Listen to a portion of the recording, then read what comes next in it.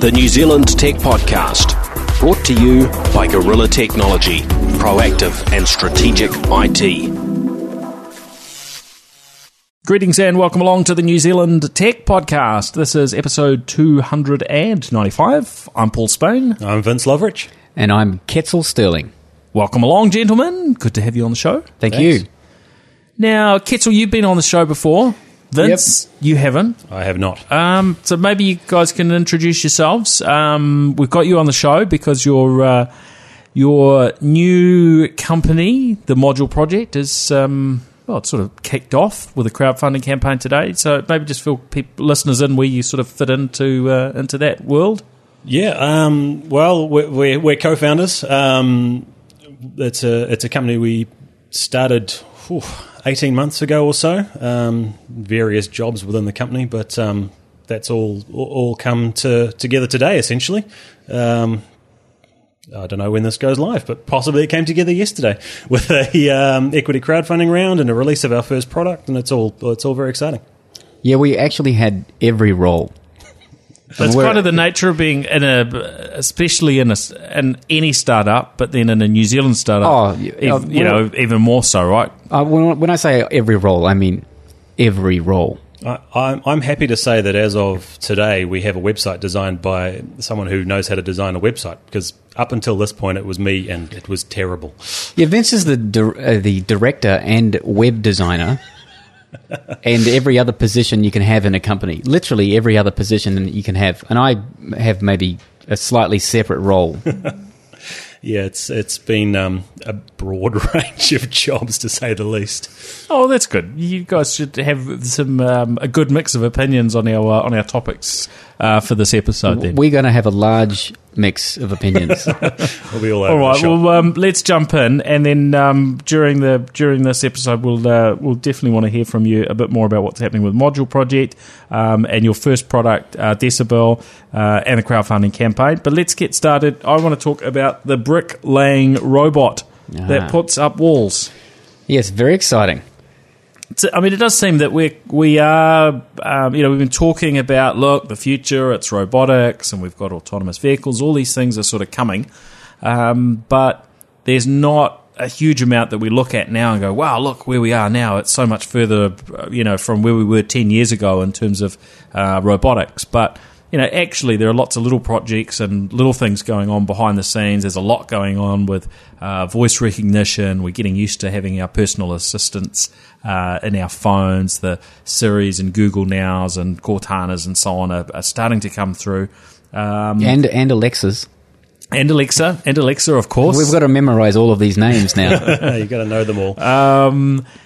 But in terms of the opportunities at the moment, we're probably in that period where it's going to come down to sort of quite specialised robots, and they've been around for a long time, right? I was talking to a client that I worked with the other day, and he said, when I was in the UK, I used to work for a company.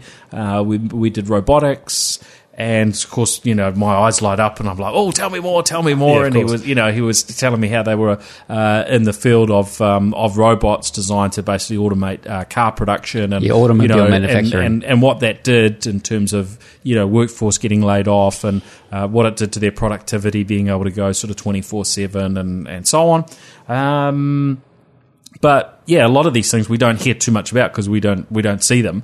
But I do think now very much sort of the single-use dedicated type robots are probably what we're going to see more of before we start seeing the out of the movies the humanoid looking robots, but that type of thing is certainly moving along at a certain level of pace, and obviously there's voice recognition type stuff and the machine learning ability to actually do something with the crazy stuff that comes out of our mouths. That whole picture's going to change too, isn't it? Well, Vince and I were discussing it, and I think the biggest implications, I guess, are on the labour force. This robot, for example, they're talking about it having a rate that's it does in 2 hours what a brickie can do in a day. Yeah, so if it doesn't take too long to set up, and the ancillary actions around programming and don't take 4 weeks, Well, then, yeah. I mean, that labour force. What are they? I'm just wondering, what are they doing? If this hypothetical robot that builds the house for you is building the house, what are the labourers now doing? Are they computer programmers, or do they service the robot? Yeah, and that's a discussion that's been going on since vehicle automation started, and I still don't know what the answer. Yeah, not that I'm afraid of it. Well, we've been through industrial revolutions previously before, and we've still got by as a society. I guess the we look at this one, and I was looking at the headline on Business Insider, and it said a one-armed Australian robot can build a house 4 times quicker than a brickie. Now, this isn't going to obviously the technology is not quite there to do everything that a human does. It's very specific. Well, it's got to be programmed. It can't take multiple breaks and so on.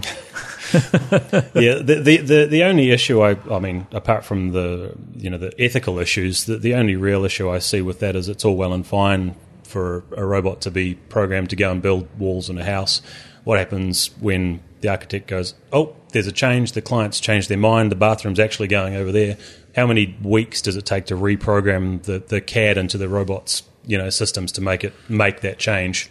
Probably quite rapidly. Yeah, it probably is. It probably is like within a minute. I'm sure it's improving, but the technology around that, because there's a technology a system with that fits with our computer-aided design or CAD systems called BIM.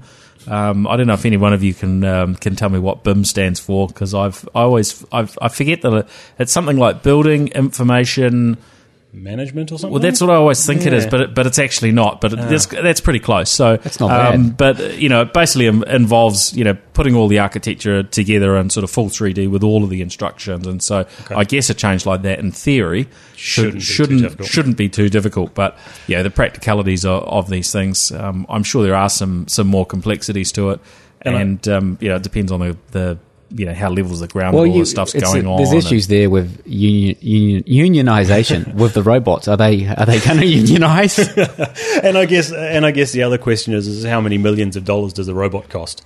Because it's all well and fine offsetting the cost of the human, by 1 day versus a week of work. But if the initial outlay's $5 million to buy the thing, that's a lot of years to cover. Have you not been to AliExpress recently? They are already cheap. And I think that's what we're going to see is the economics, particularly in I was going to say Western world. You could say Western world. I mean, in different economies, depending on what it costs to actually pay for that labour. Some markets it's going to be a lot more useful than it is in others, and other markets it'd be nuts. I guess you go to there's quite a few countries, and I remember I think it was probably India where I first looked up at a building with bamboo scaffolding up it that was definitely not straight, and it was all wobbly, and it just looked absolutely bizarre. But that's what works, and it's economical for them, and it gets the job done. They don't do it the same way in every case these days with their bigger buildings, but it's still very common in varying parts of Asia, especially where they grow lots of bamboo. I guess there's another way of looking at it, is that, let's say, robotic manufacture of homes. It's a fact that that's how we'll make buildings in the future, and it'll probably be done with nanotech. So the nanobots will disassemble the matter, reassemble it into your home, and then you'll live in it. But the implications that has on our society are massive, but we'll figure it out. 3D printing and whatnot. We'll figure it out. We'll order the house. So the technologies are already there to a degree. They're just not widespread. Yeah, I'll be mountain biking or something, and my robot will be doing my job. Except the salary won't be coming to you unless you own the business. Yeah, there you go. So I think we do have some. We will over time have some interesting challenges potentially to deal with. But I don't know how these things actually work out and what other jobs that we find. But hey, it's been done before, hasn't it? It's like any emerging technology. It will slowly become more common, and eventually that's how a house will be built. And be like, oh, there's a robot building that house down the road from me, and that'll just become the norm. Now, so we've got a bricklaying robot. Now, the other thing we've got maybe isn't quite so innovative is Xiaomi's MacBook Air clone, and it is called My Notebook Air. So they've Notebook Air. They've kind of just dropped that Air thing in there, I guess, to be very clear what it is that they're mimicking. And away they go. I mean, it actually looks very. Well, you mean identical? Very close to the Apple product. Pretty high spec, but it's Windows based. So I would imagine that most people that would be buying this are people that aren't really interested in running a Mac, but they like the look of the gear. And I think there's a lot of people like that. Oh no, that's a massive market. They love the look of the Apple equipment, and they will buy any product that looks as good. Well, the facts are that the Apple products, it's a superiorly engineered product, generally, than most of the Windows-based laptops. Yeah, they go together well. They feel nice to use. They don't creak. Well, and that's not something that's easy to purchase in a Windows-based laptop. It's just a fact. Even the trackpads, you have issues. I'm not sure about the fact statement there. Oh, you mean maybe you're talking about the direct Windows product? Well, I think we've seen a change in recent years where we're now getting the really nicely designed sort of premium products and things like the Surface Book and so on. Yeah, well, Surface would be the outlier. Some of them are quite unique. HP have now got some really nicely built products. That, what's the XP13 that Dell do? I agree. There's definitely some good products. They're getting there. But if you can buy an Apple clone that performs pretty well and is a Microsoft-based product, and you're paying $700 or something, that's probably not a bad. Yeah, well, it looks pretty interesting, doesn't it? I mean, their lower end model apparently will launch, and this is. Not the international price, if they do launch internationally, this is for the Chinese market, but $525. I think that was the 11-inch screen, and then they've got a higher end model at $750. Yeah, it's aggressively US priced. dollars. So, it's pretty curious just how low that price is, and these are using USB-C for. Charging, and they're obviously not as thin as the MacBook Air, because they've also got two full-size USB 3 ports and an HDMI port, which I think there's probably a few MacBook Air fans that would actually like to have a few more ports on their devices. I agree with that. It's rather curious that we sort of just keep seeing this type of mimicking coming through a lot still from the Chinese that's vendors. The sad part of it. If you can come in at those sort of price points, then hey, a bunch of people are going to buy that product. But whether they'll actually sell it internationally or whether it'll be limited to the Chinese market, it's a difficult business model, sure. though. Is that it's essentially a race to the bottom. Can you manufacture the competing product, your competitor's product, cheaper, make less money, and sell more of them? Well, I think what tends to happen with the Chinese brands is they will start out at those lower price points, and they'll use it to build it, create attention for that brand. They get that media attention, then as time goes on, you notice, their stuff used to be really cheap. Now that everyone knows about them, actually the prices have shot up. So they're sort of using it to buy market share. Yeah, it's a marketing exercise more than an actual product profitability. Idea. And if they get all the other bits and pieces right and make a good solid product, then it works for them. Well, it makes logical if they drop sense. The ball and it's no good, then it turns into a bit of a mess. It is a little unfortunate, though, that let's say the design language of that laptop, there's nothing to say that they couldn't design a laptop that's just as thin and just as well engineered, that had its own unique look to it. It could still be their own language. Yeah, I mean, it doesn't look exactly like the MacBook Air and the extra ports and things like that. They've obviously done some unique things to them. But what we have tended to see is there is a particular style that tends to work. You look at, say, Microsoft with their Surface Pro, that created a whole new category in terms of the particular style. But if you're going down that track, there's not a million miles you can sort of divert off. And we've seen, HP with their kickstand that is very different to Apple's, but then they've still got this sort of magnetic clip-on, keyboard. But you can sort of see those similarities, and even the iPad Air with its magnetic keyboard and so on, you can see that sort of that link. And so, even Apple are being inspired in those sorts of ways. So, maybe Windows did probably so the best job, room, didn't maybe. they? In terms of recent innovations, in terms of a form of a laptop equivalent, you'd have to say that the Surface was probably the most innovative of recent times. Yeah, it's quite a new way of looking at doing, how to integrate that keyboard and tablet sort of setup. Seems to work quite nicely, actually.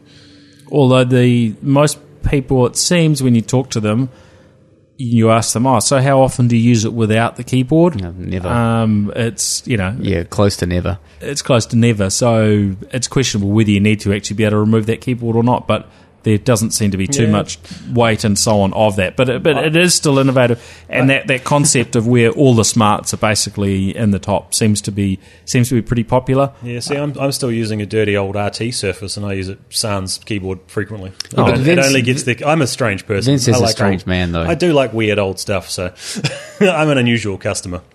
Yeah, I mean, there's nothing wrong with it, and it still works. So, works perfectly. Yeah, why not? But it only really gets the keyboard on when I'm out somewhere working. I think the use case scenario is actually based on size and weight.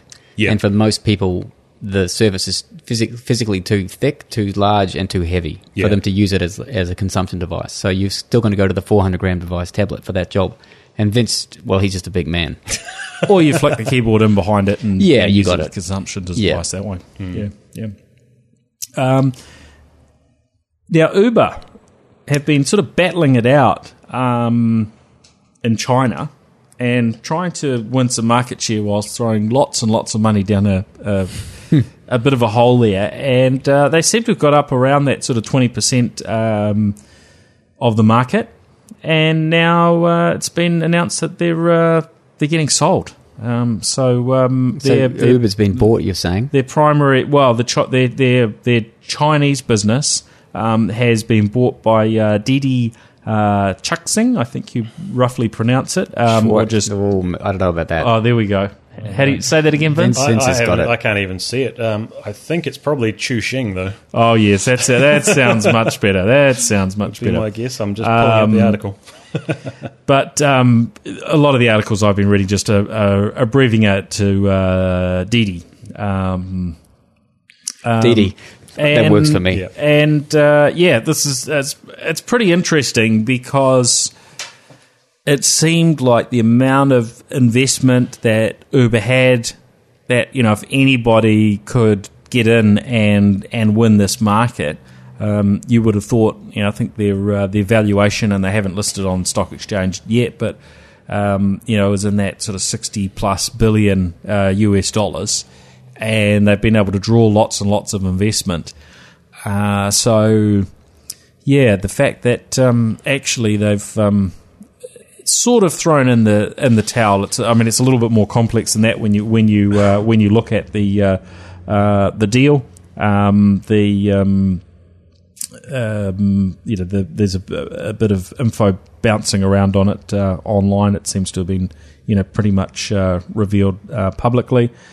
But it is a bit of a surprise because it's very much Uber sort of throwing in the towel in that market, or admitting that really this type of ride-sharing type service is maybe a monopoly type thing, that there isn't generally going to be room for two players. Oh, I see what you're saying. So you're saying that there wasn't room in the market for the two players, so they've just decided to opt in together. Yeah, it feels almost like Uber bit off a bit more than they can chew going into a market that they didn't really understand against a local competitor who had already sort of figured it out, and they managed to advertise and spend their way into a bit of market share, and now it's a good chance to escape with without their tail too far between their legs is what it feels like. Yeah, the valuation they were saying on Uber's business in China, $7 billion. On Didi's business there, $28 billion. So combined, $35 billion US valuation for that combined business. Big business, isn't it? It's a big market. Which is kind of nuts when you think about it, because that is more than half the value of what we've seen. Uber valued at globally. Yeah. So it really does highlight just the value of that absolutely massive market. Yeah, it's a lot. It's a lot of humans riding around in cars. You know? It's a staggering number. But the curious thing is what all of this, of course, will look like, and we've discussed it before, so we won't dive into it really any further. But that whole thought of there not being people actually driving the majority of those vehicles in the future. Oh, autonomous, you mean? Yeah, so, definitely. Sounds great to me. It all changes. Yeah, I like the sound of that. Yep. Now, a little bit of a chat around Samsung's Note 7. Now, we're just holding back the when we were going to put this podcast online by a few hours because Samsung are launching in New York the Galaxy Note 7. And so I've had a bit of a play with it under strict instructions not to tell anyone about it. So you guys in this room, you're not allowed to share this with anybody until this goes online. Oh, we got some agreement here. Oh, yeah, you've got I'm just getting this almost in writing. How quickly can I sell the story once I leave, do you reckon? No, I think you're safe. I think All you're right, safe. all right. Safe enough. Just checking. 4 a.m. Wednesday morning New Zealand time is when it all gets announced. Is that a good time for the New Zealand audience? Well, I'm not sure that New Zealand was probably top of the list in their considerations. That's a surprise. Yeah. But I had a little bit of a look, spent some time today with Samsung's Galaxy Note 7. For me, this is Samsung's bigger phone or phablet, as that sort of category's been called. When they first started coming out with these big phablets, and Vince, I know you're a phablet user. What have you got there? The Note. This is a 3. Note 3. I've had this for quite a few years now. It's looking pretty tired, but it's still working good. Yeah, 2 or 3 years. But yeah, I'm kind of a large human, so a small screen phone just does not work for me. I can't type on them. Yeah, we actually predicted this market change, and I think I wrote an article about it maybe 7 years ago. Yep. That we were all going to have different. I mean, it was at that stage we were into the first sort of Apple product. Yeah. And they were saying that we were all going to have the same size screen. Yeah, that they never needed to have a bigger than 3.7. Was probably the most ridiculous statement I've heard in a long time. But anyway, this market was always going to be predicated by the size of the individual and what you do with it. Yeah. And some people use it literally as a phone still. There really are people like that out there. And the rest of us use it as a computer. So the size of it is directly relevant to how you use it. Yep. Yeah, agreed. So, it's got the 5.7-inch screen, which... when I first tried one, one of the Notes or one of the phablets in the early days, it was like, "Oh, this is really big." But now it actually it just seems so normal. Even though it's a bigger screen size than the iPhone 6 Plus or 6S smaller Plus. bezels though, so you're smaller. So and not having the round.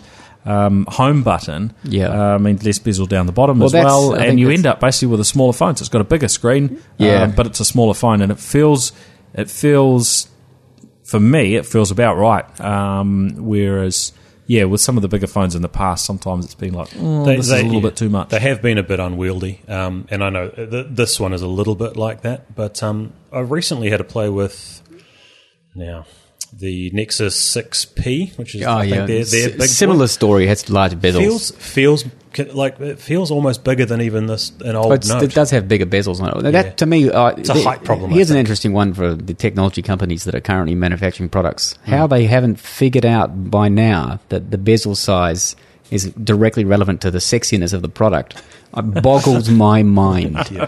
Because if we produced a modular smartphone, it would have tiny bezels, top and bottom. Yeah, it's much more important than the thickness. Yeah, I mean, it's because it's the width of the hand and how it holds it, and also how it looks. I mean, it boggles my mind that they haven't figured this out yet. And we'll look forward to you guys launching a smartphone with no bezel. Kill me. Just screen. You can mostly roll it up and keep it in your top pocket or something rather. Wrap it around a pencil or something. One of these companies will introduce that phone in the next 3 years, and we'll all go, well, that's an innovation. Yeah. Well, we just have to wait for the technology to catch up sometimes, don't we? So eventually they get there. Can't be too far away. Now, with the Note 7, a few things that I found were interesting. One, they've skipped the Note 6, so they just sort of line them up with the Galaxy S7, S7 Edge. which I think is actually probably okay and appropriate.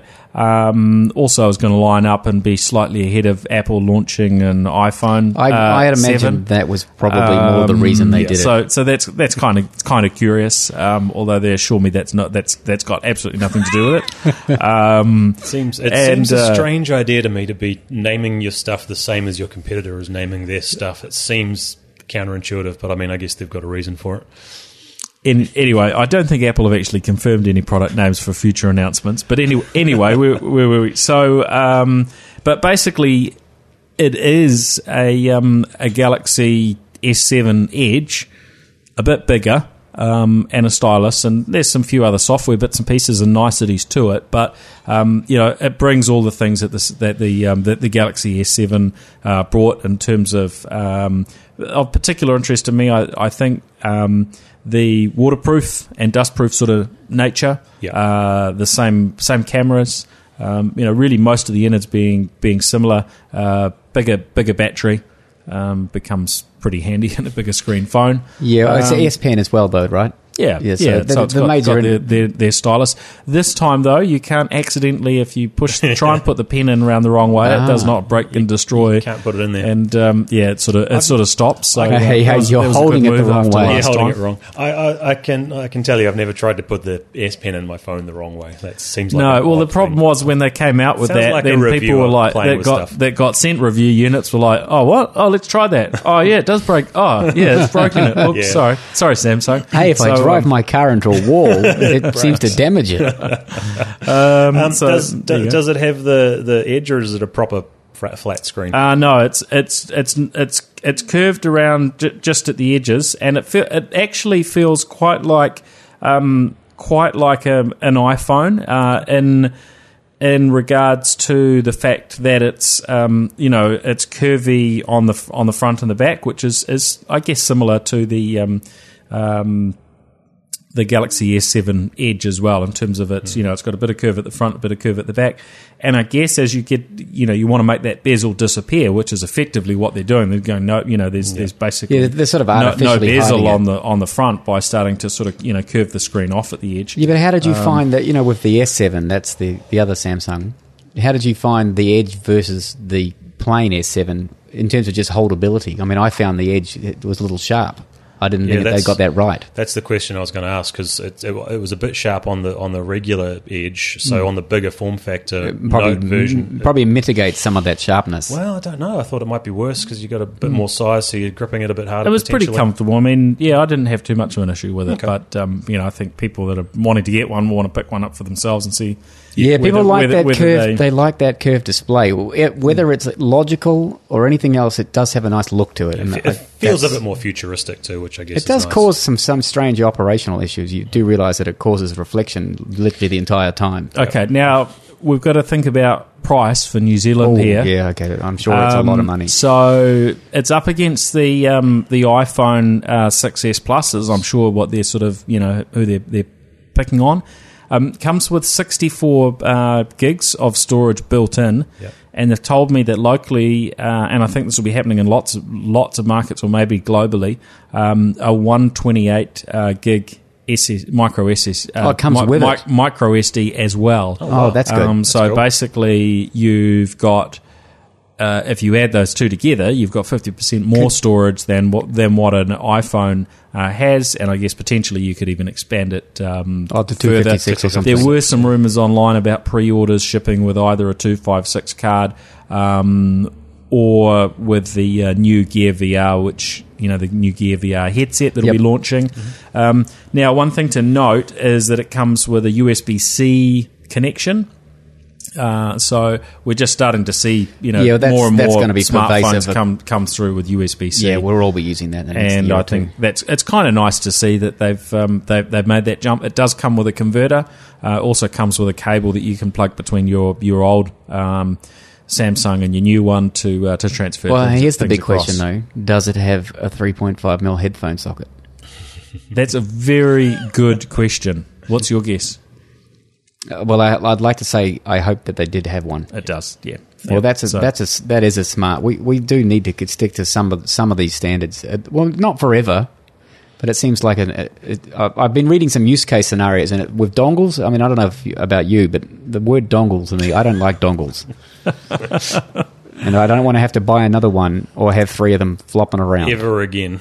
Never, no, do not like the dongle. Okay, all right. Well, we'll move on from that subject. We could spend some time there, but I agree. I mean, I think it's good that they provide a little dongle or a little converter.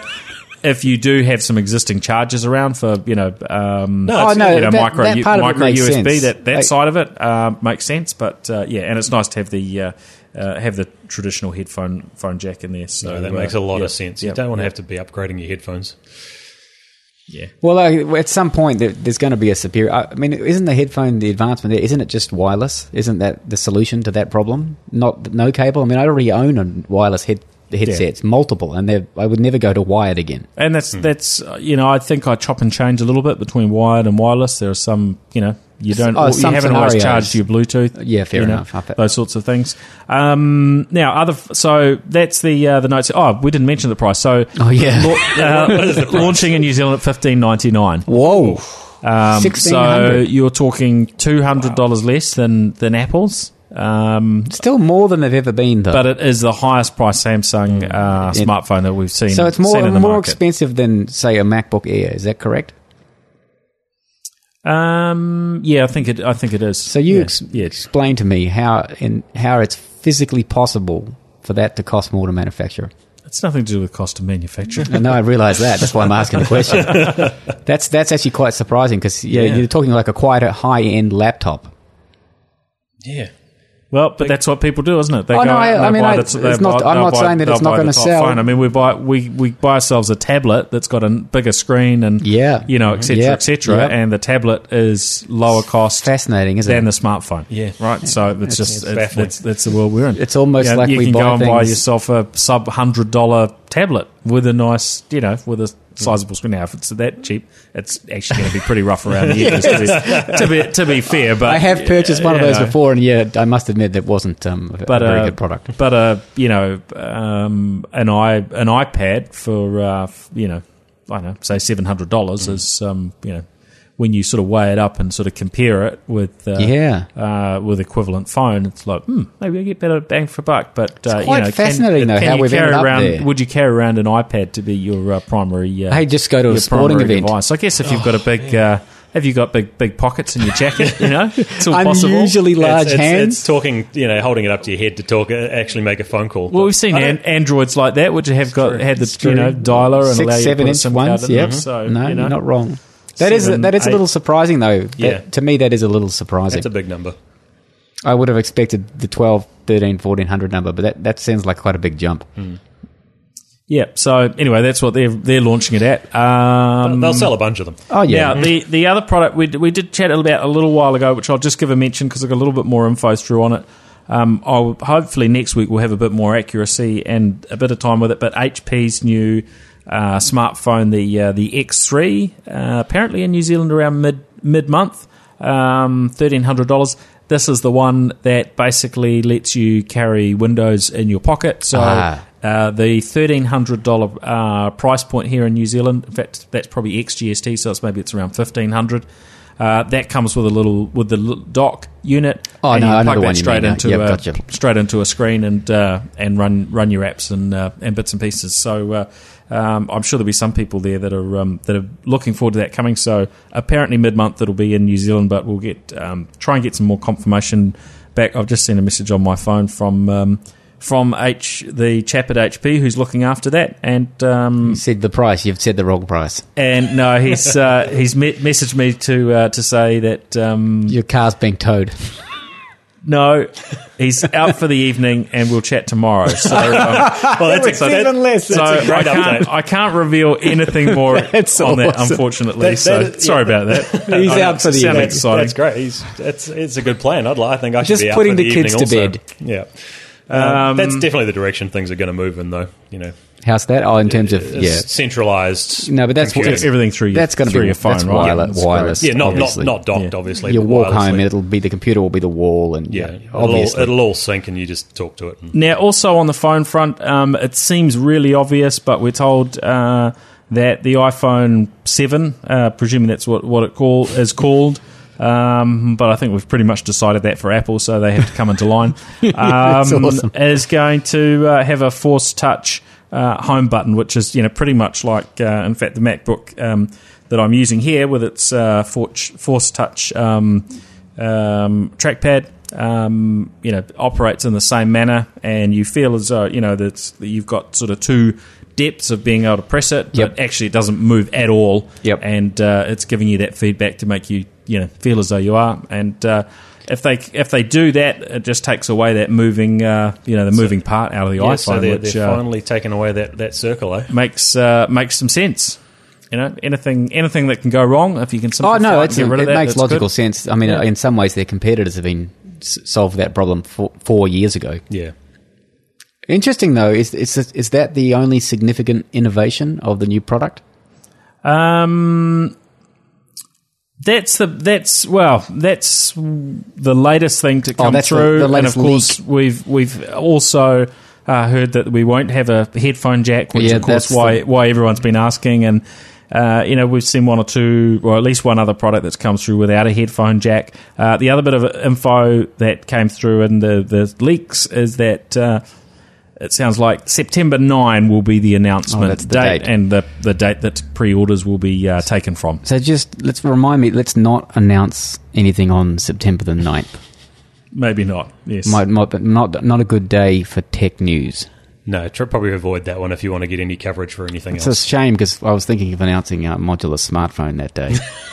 I guess we won't be doing that. Yeah, we'll pick another day. Next year, maybe. Fair enough. Yeah, no, I would. I wonder. Maybe there could be a situation where announcing on the same day, actually, you could somehow.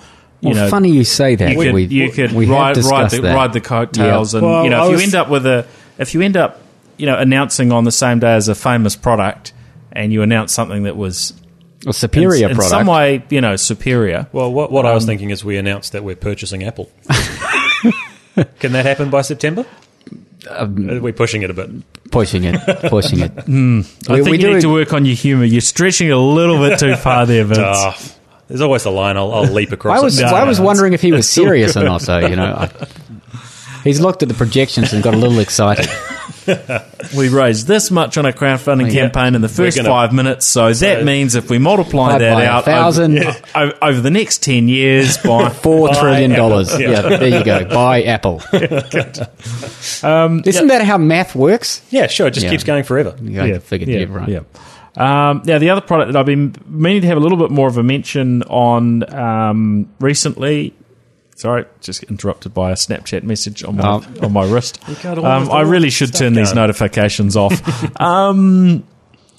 The Ring video doorbell. Now, I've chatted about this probably would have been some months ago, actually, when I first got it. It is installed now at my house. This is the doorbell that basically it's got two unique things about it. One, it's got a motion detection. So if anyone's sort of wandering around near your front door, then you can get a little bit of an alert to know. So you'll get notified if somebody basically turns up at the house and wanders in, including cats. No, I haven't had any cat notifications that I'm aware of, but it's maybe actually it's probably a little bit hard to tell because with those they're just the movement notifications. You can turn that off, and it's not something I pay too much attention to be fair. But it is useful to have that. But the big thing is if somebody actually rings your doorbell, then that's where you can basically connect and speak with them. They don't know that you're not necessarily in the house. So if you've got a burglar that's turned up, then you can chat away and say, "Look, I'm busy at the moment. Can't come to the door," or whatever you want to say. I'm just starting the chainsaw, cleaning my guns. Yeah, but it's right in the back here, so I can't get at the door just now. Yeah, just wait there for 10 minutes. I'll be out shortly. Yeah, no, I've heard a little bit about these Ring doorbells on a variety of social tech media news. platforms. No, tech news, Tech and other news. podcasts. Oh, okay. I listen to a few other ones as well as this one. Well, don't be telling Paul that. But this is the first one off. Get First out, one out, off. out. First one off the rank, obviously. But no, everyone seems to think they're a pretty good idea, and they make a lot of sense. You're to considering purchasing? me.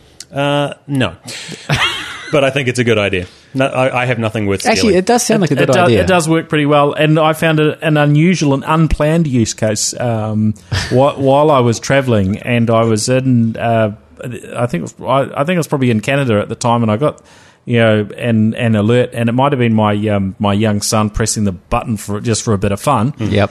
And it was such a time that I was awake, so I just, you get the alert, you click through, it basically gives you a video view of, whoever's standing in front of the door, so you can basically jump in and have a look, and then if you want to, you can start a conversation. So it was kind of a on demand, like a Skype call, basically. FaceTime. Skype alternative. So I thought they were I was able to have just an ad hoc chit chat while they were standing around by the door. I thought you were about to say that it was school hours, and you were like, "Hey, Get back to school. get back to school."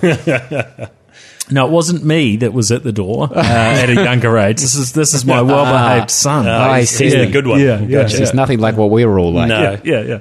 I was always at school. So was I, actually. Perfection, right? Now, a few other bits and pieces. An autonomous shuttle bus service has kicked off in Japan. Looks pretty simple if you look at the video that they've shown in terms of the route that it goes. So you could think of it as almost as simple as You're saying it's a train. It's a tram.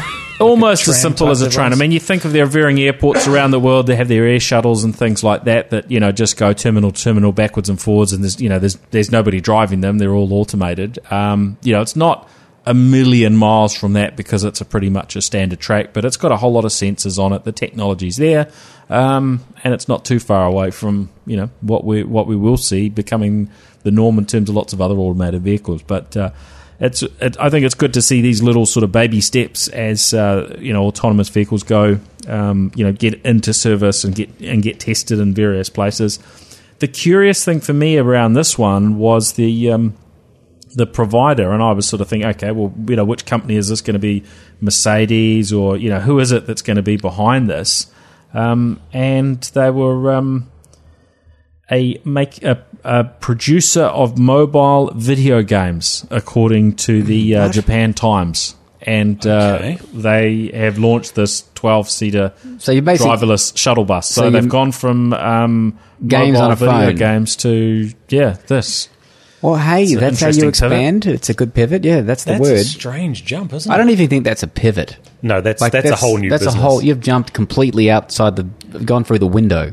That's a strange leap. I don't understand quite how you go from one to the other. Maybe we can have the Grand Theft Auto guys make the next autonomous vehicles. That'd be an exciting ride to work. Well, yeah, you wouldn't forget a ride in that vehicle. Yes. Now, one more thing before we dive in and hear about Module Project. Next week is the Digital Workplace Conference in Auckland, which takes place Tuesday and Wednesday. So That if actually that's- takes place at a place. It does. So it's not digital. It's a physical workplace conference. You could say that. But look, I'm not going to debate that. It's too easy for the comedy on that one. Yeah, that one there, that name. I'm just checking where it's actually where it's taking Turns place. out it's happening in cyberspace. No, it's on your Ring video doorbell. You all stand outside and talk to the doorbell. Yeah.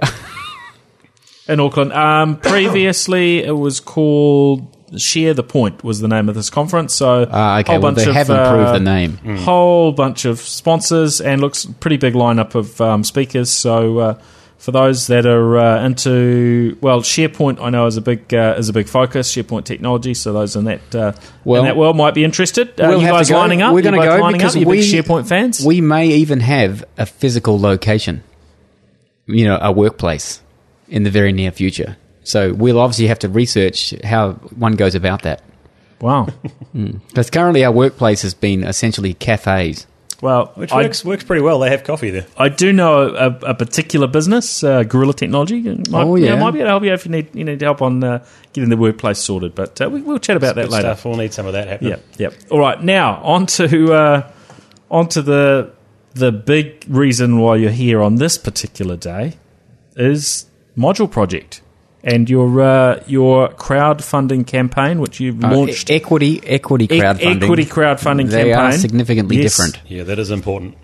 So, first of all, what I want to know is why are you launching in this manner? Because it's quite unusual for somebody to go after to go for equity crowdfunding when they haven't already sort of got a business that's got a bunch of runs on the board and so on, and it's actually pretty hard to convince people to be effectively buying shares in your business at this early stage. So that's actually a very good question. Let's run No, me through. I mean, I'm looking online now. Let's go and have a look. Oh yeah, what are we at? And it says so you've got a funding target of 50,000 New Zealand dollars minimum, and a fund yes, and a cap of $250,000. Correct. Now, if you get the 50,000, that's going to account for 2%. 2%. Total shares 10%.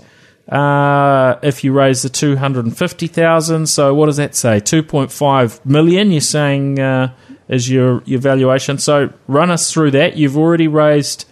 Here it says 74.4% as we chat now. I'm sure that will change of that 50,000 minimum. So you're up to $37,200.66. Yeah, where does the 266 cents come from? I thought you could only invest a minimum of 1,000. Yeah, I so believe. maybe somebody invested 1,266 cents. Yes, maybe that's their magic lucky numbers. Yeah, sort of a little bit like Lotto. They had from what I can tell, that's precisely what's going on. Oh, wow. Because it was news to me when I saw a strange number on there. I thought it was blocks of $1,000, but apparently it's a minimum of $1,000. You can just choose a number. So I guess you can put $1,500 in there. Oh, I didn't know that. Well, you guys have learned something new. So it's news to us. But Yeah. So you can put 1,500 in. Yeah.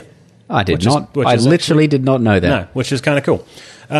So people are going to end up with Now, slices of shares. The shares are the share price is 21 cents each. So people are going to work some math on that and come up with a nice someone's even. Someone's going to work out a way to get it to be right on the line so they get an extra share. Yep. For nothing. Yep. And you might find some of those numbers are worked out at whatever they have to pay to get 5,000 shares, because the $1,000 buys you 4,800. So it may be that extra few dollars gets you up to around 5,000. Clean 5,000 shares. Yes. Well, that's how I would do it. I'd like a clean number. Yeah. All right. So run us through the approach, because you've got two things. One, you've announced your first product. No, what you said before, you summed it up perfectly. You literally summed it up perfectly. Okay, we realised we had a compelling product. Yeah. And we realised we could skip much of the minutia and go directly to essentially to the consumer. Well, and it's very unusual. Like you say, it's a difficult thing to sell. A company that sort of doesn't exist or doesn't have an existing marketing product in the market. But we see it a little bit different to that, because what's difficult at the moment is if you're a consumer or you're just a normal person out in the world and you see a product and you go, that's a fantastic idea.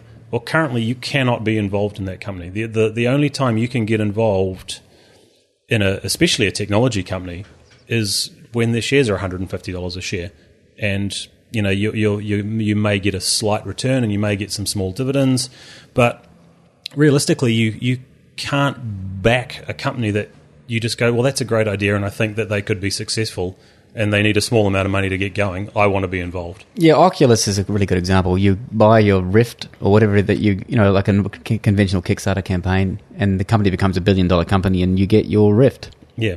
Even though you funded the company. Yeah, so the people funding our company, this initial round, when we become a very large company, they never work again. Yeah, it doesn't need many shares. That would be boring, though. Well, that's true, but they could pick some little some sort of project to keep themselves amused. They could do some charity, help out some folks. They could do anything they like. Actually, they could keep working if they like. Yeah, they could keep working. We'd hope that our investors share our environmental vision and that they would do something useful. So run us through your first product and what the vision is. those two come in together pretty closely. Now you got a I'm little prototype there that we had a look at earlier. I'm holding a very rough initial prototype. And this is of the Decibel, right? Decibel. This is your first product? Yeah, Decibel is a mobile wireless speaker, and there are many on the market. We've talked about one or two on the New Zealand Tech podcast. I believe you before. gave me one last time, and I had to pretend I didn't know anything about them, which was entirely inaccurate because I'd literally pulled them all apart. That day. But our product greatly differs from everything else that's on the market. It's literally the only one that's upgradable. It's the only one that we're aware of that's upgradable and has a user replaceable battery. And beyond that, it's made from vastly more sustainable materials. So that's what we were talking about last time, weren't we? With a standard Bluetooth speaker. Yep. Yeah, basically it's all, as soon as your battery gets to sort of end of life, it's not mobile anymore. It's now just a speaker. So it's at home. Yeah, you have to either throw it away or you might be able to run it off a USB cable, maybe. So think of it this way. There's 60 million of these sold in this year. In the calendar year, 60 million mobile wireless speakers, and nearly all of them, we're talking like close to 100%, are non-upgradable, non-user replaceable batteries. So nearly all of them are going to go to landfill, 60 million of them, because they're terribly designed. And obviously the companies manufacturing them, they have no responsibility for the environmental impact that causes. So what we've done is it's just a complete polar opposite. We want you to buy a Decibel and not have to buy another one. Yeah, There's some upgrades. We don't want to sell you another one.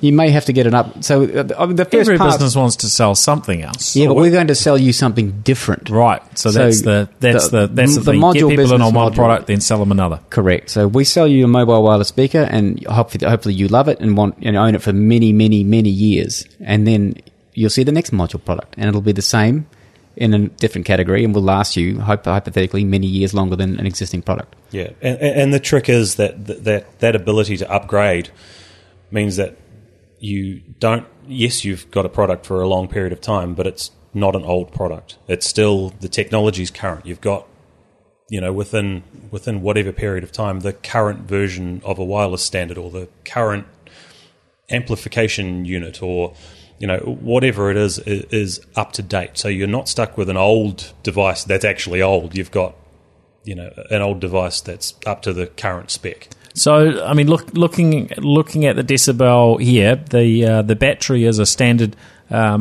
lithium-ion battery. Yeah, so we used the industry that in itself is a big step. It looks sort of similar to for those that haven't seen, and most of us haven't seen these things inside our.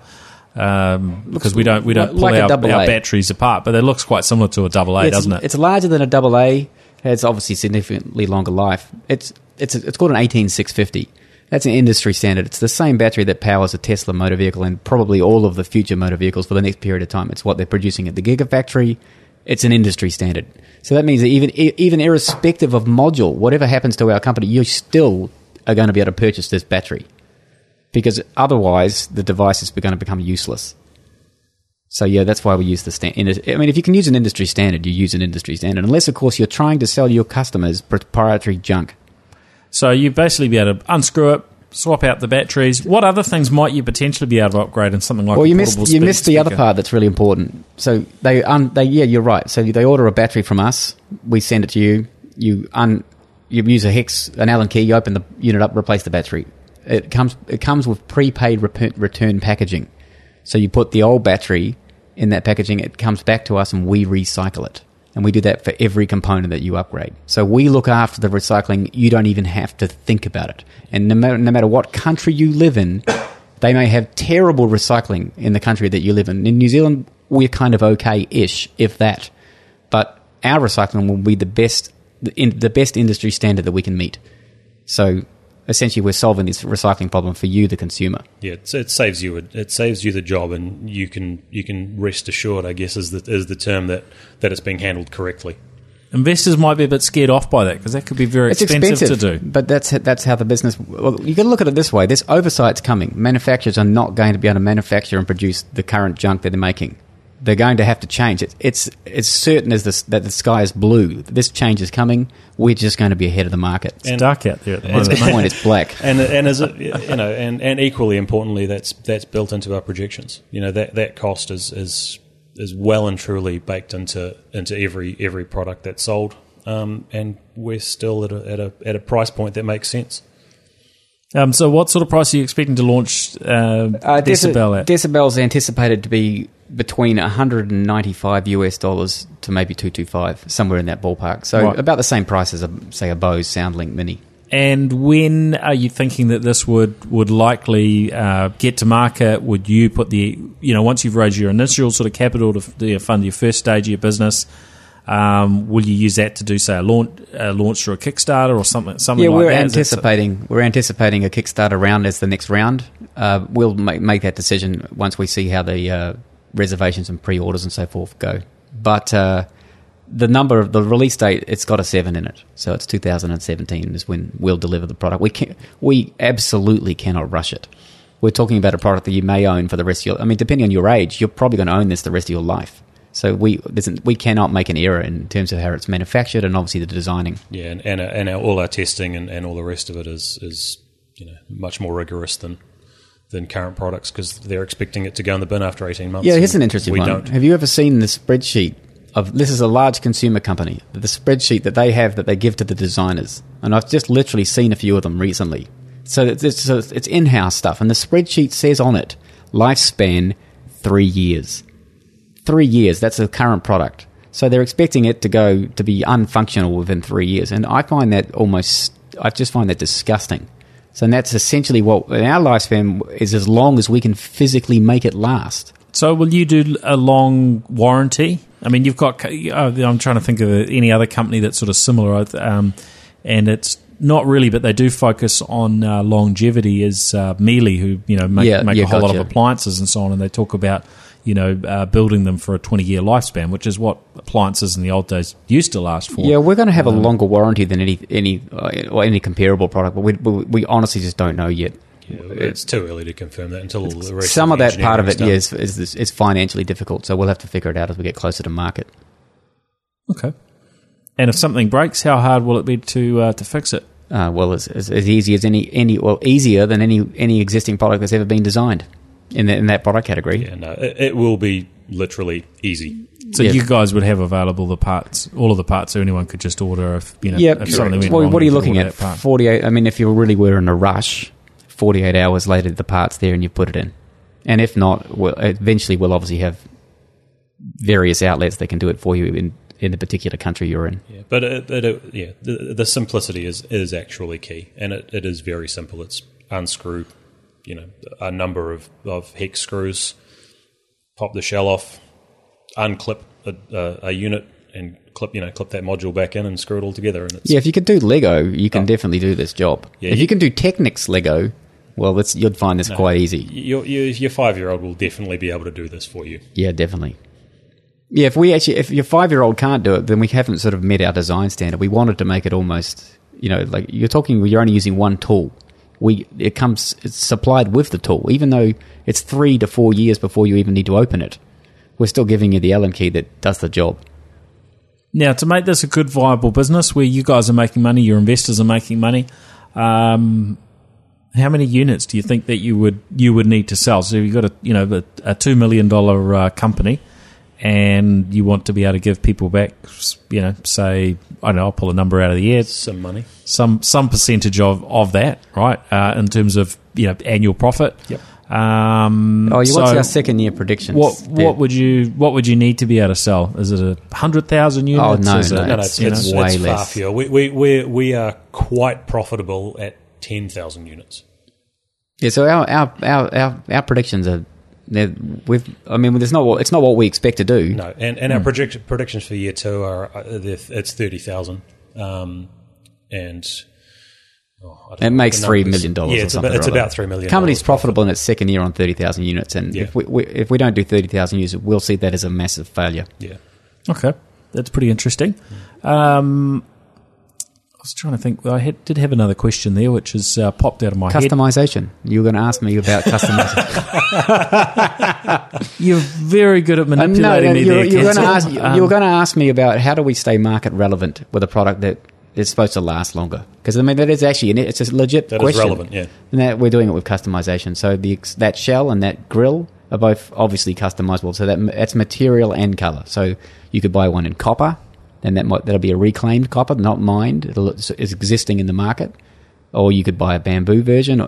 And we can even, additionally, we can actually change the design. So you'd be launching these rather than sort of creating something where you'd expect a whole lot of third parties to come in. No, you'd be focusing on offering those yourself. Well, those materials have to be what they're said that they have to be what they actually are. Like if it's going to be stainless steel and it's going to be recycled, then it needs to be actually stainless steel, and I'm not sure that all of the companies producing, let's say, offshoot products are going to be quite so rigorous with their material selection. Yeah, the goal would be for most of those accessories and replacement components to come from us. I don't think we can get around other people making them, but by the same token, we expect a module customers, they're buying it for a reason, and that reason isn't to buy a cheap knockoff replacement cover, because that doesn't fit with any of the reason they've purchased it in the first place. So, it will happen, but we think it's not going to be a massive problem. And will you partner with some people to, come up with designs and things like that? How would you do that? Well, in terms of let's talk about just the aesthetic. Even at release, we'll have what we call like artist editions.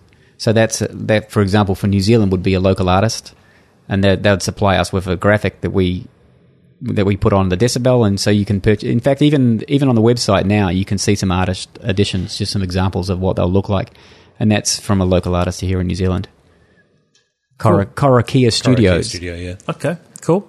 We're going to talk next week about another product that's had some interesting designs done for it. I think that'll be next week. But before we finish up chatting around the module project, I wanted to know, who have you got that are sort of behind you guys? Obviously, some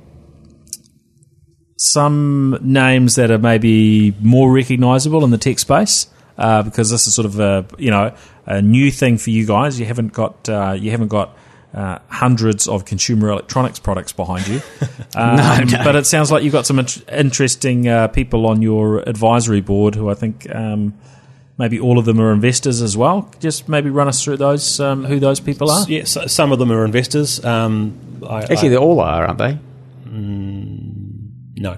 Okay. Most of them are investors. You'll know Michelle Dickinson, aka Nano Girl. She was actually our very first investor. She came on board as soon as she heard heard what we were trying to achieve, and she was right behind that. She's working sort of in the back end a little bit. Not so much yet, but once we get to our materials design, because obviously that's her background. Well, she prefers breaking things, I think, if I remember correctly. Yes, so she'll obviously be helping out with the testing as well, and she will likely have some good input as far as what materials we can use, some bioplastic type stuff, if that ends up being a direction we go in. We've also got a gentleman by the name of Robert Burke, who's got a history in the recycling industry, particularly in the UK. Did a lot. Was one of the first actual mobile phone recyclers and resellers in the 90s. So he's got a real depth of knowledge that we can mine. And Nick Jones, who head of design. Yeah. Nick Jones is a New Zealand Design Award winner, one of the best industrial designers in this country, and so he's been looking after essentially why Decibel looks so beautiful. Nice. Well, that sounds good. I mean, I'm really interested to follow it. It's one of those things, because it's not a common everyday occurrence. There are lots of startups that try and do something. They don't have all their ducks in a row. Yes, that's a polite way of putting it. We were forced to get our ducks in the row literally for the Equity Crowdfunding round, because literally did you get some pressure from AlphaCrowd on things that we just had to have it right? Expected? Much more, because they're quite new to the market as well, right? Yeah, no, they're new. They're a great team, but we weren't. Without this, it would have taken us longer. It's forced us to get ready more rapidly. Yeah, no, it was actually good, because they have a good handle, obviously, on the financial and legals around those share issues. So they had a little bit of experience that we didn't yet have. So they were actually really helpful in getting all those things, to line up. Yeah, well, I mean, very, very much a key, right? When you're starting something new, you've got to draw on lots and lots of it's the people, people skills, man. and it's the people. That's quite a key. I would absolutely love to see this take off. I think it'd be fantastic. Well, have you reserved one yet? Yeah, because I mean, for us, I mean that's our big plug. I mean, obviously, we want people to invest in the company, but not everybody has $1,000, and that's the minimum investment. Yeah. But if they don't have $1,000, they can go to the moduleproject.com and they can actually reserve a Decibel literally today. Yeah, so that just means sort of sign up with an email address. Just an email address. There's not even an obligation to buy. There's no money down. It's just saying I'm interested, and when you release it, let us know. And you can then choose your material and color at time of purchase. But for us, it's massive because we get to see how big our audience is immediately. And so far, the reservations have actually been. We haven't even advertised it yet. Like we've literally done no advertising that says go to the web. The only advertising we've done is a Facebook ad saying there's an AlphaCrowd launch. Yeah, and we've got a whole bunch of. There's a whole bunch of reservations. So that's exciting. Now, if people have trouble finding you, because I had this with Googling you, then and the same with AlphaCrowd because AlphaCrowd are new. They're new actually, too, I think. But I did a few searches and I'd forgotten what their name was because they're new, and I didn't find either of you. So, but you're pretty easy to find at the moduleproject.com as the URL, and AlphaCrowd at alphacrowd.co.nz. They're handling the equity crowdfunding campaign. So and nice we're on all the social medias as you have to be now, and it's the Facebook is / the Module Project, and we're Module Project at Twitter. So that's great, excellent, awesome. Thank you both for coming in and joining the podcast. Nice to have an update, and I think it'll be great news. We haven't really had a lot of consumer electronics out of New Zealand. That's something that just hasn't happened, but really, we can do it really here taken now. off. So I hope the skills are here, which is nice. I hope this one works, and that if there are listeners out there that think you can contribute in some way. We're looking. I'd say you guys categorically would be for interested, people. right? So if someone wants to contact us now, they work in this industry, or even if they want to, then literally email us. Yeah, and because we want to work with the best people, we're looking for competitive people who want to make the best technology products.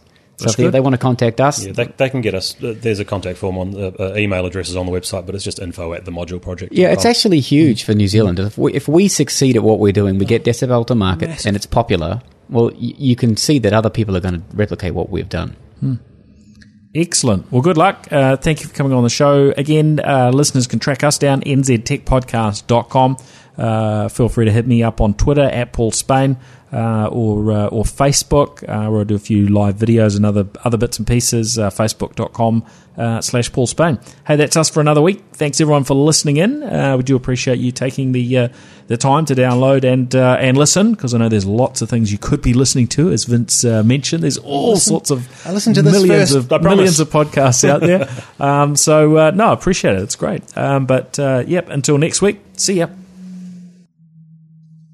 All right, now, we sort of said we were finished, but actually we were lying a little bit, weren't we? Because just as we were starting to record, we got rudely interrupted by delivery of the new Xbox One S, I think it's called. That's a horrible problem to have.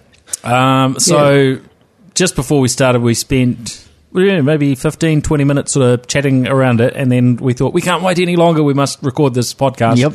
But we did set it up, download a gig worth of updates. Yep. This unit was manufactured something late June this year, so they've obviously been getting a lot of them ready. It's a new Xbox One, 2 terabytes worth of storage, sleek and slim. Looks quite... It's very boxy, isn't it? I mean, there's not a curved edge in sight. No, she's sharp. It looks almost like modern architecture. Yeah, it does actually. They've gone with the square, the low slung. To be honest, I don't mind it. It looks all right. Some interesting bits and pieces just during the initial sort of setup that I don't remember from previous Xboxes, but I haven't bought an Xbox that is Windows 10 based before because the early ones weren't. Now they are. So it gave you options for how it handles power, so you can either sort of wake it up, virtually instantly, which I guess is like your laptop being on sleep mode, or you can, do have it on a mode where it will kind of boot up I guess a few seconds. We didn't actually try that one. We went for have it ready for me the moment I pressed the button. Then we pressed the button and the TV was turned off. So actually, it didn't help. It does seem like a smart feature to have. I'm sure they use a ton of power when they're just sitting in awake and waiting mode versus sort of a bit more asleep mode. Yeah. But looks nice. Can't really say too much more about it because we haven't had much time to play around, but things were sort of synced nicely to the cloud. So went to Netflix, which it had pulled down from my home profile, clicked on that, gave me an option to basically download it over the USB. It was you didn't have to even quickly. Put any credentials in, did you? No, that was nice. So it sort of obviously cloud synchronized a token or something, and so it just took me straight in and was asking which user that I was. That was fun. The many users set up on our Netflix account at home. But yeah, looks good. Good job by Microsoft. And it almost seemed when they made the announcement at E3 around this new Xbox that they'd sort of been pushed by Sony to sort of make the announcements. It was like a little bit maybe too early for them. It was a little bit interesting, but actually, they're. They must have been very, very ready for a long time. It's always odd sometimes when people make these announcements together. I guess a little bit like the discussion we were having around. Well, why is it called the Note 7 and where's it pushed from? And you get the different sort of stories. But in this case, Microsoft looks as though they were very well down the track, and no doubt have manufactured millions of these suckers and. Looks good. It's a competitive market. You have to compete with and they've got essentially one competitor. Yeah. Yep. It'll be curious to see now because this comes with the anniversary update of Windows 10 sort of underlying it. So anyone with an Xbox One will have had that update now available to them as well.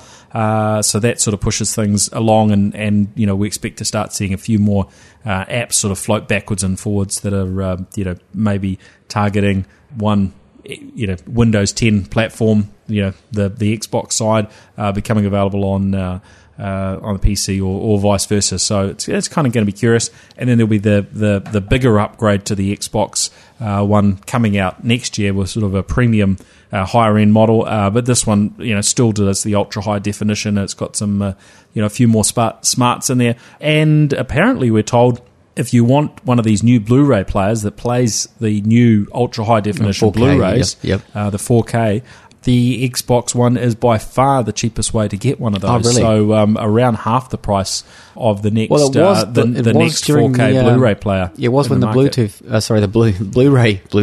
It was when Blu-ray came out. It's the same scenario. It was actually cheaper to buy a PlayStation at the time than it was to buy a standalone player. So it's a clever way of getting some market share. Yeah. So good stuff there. That's our update, and we'll go back to having finished the podcast. Yeah, we're finished. Yeah, we'll see you again. Thanks, everyone. Really.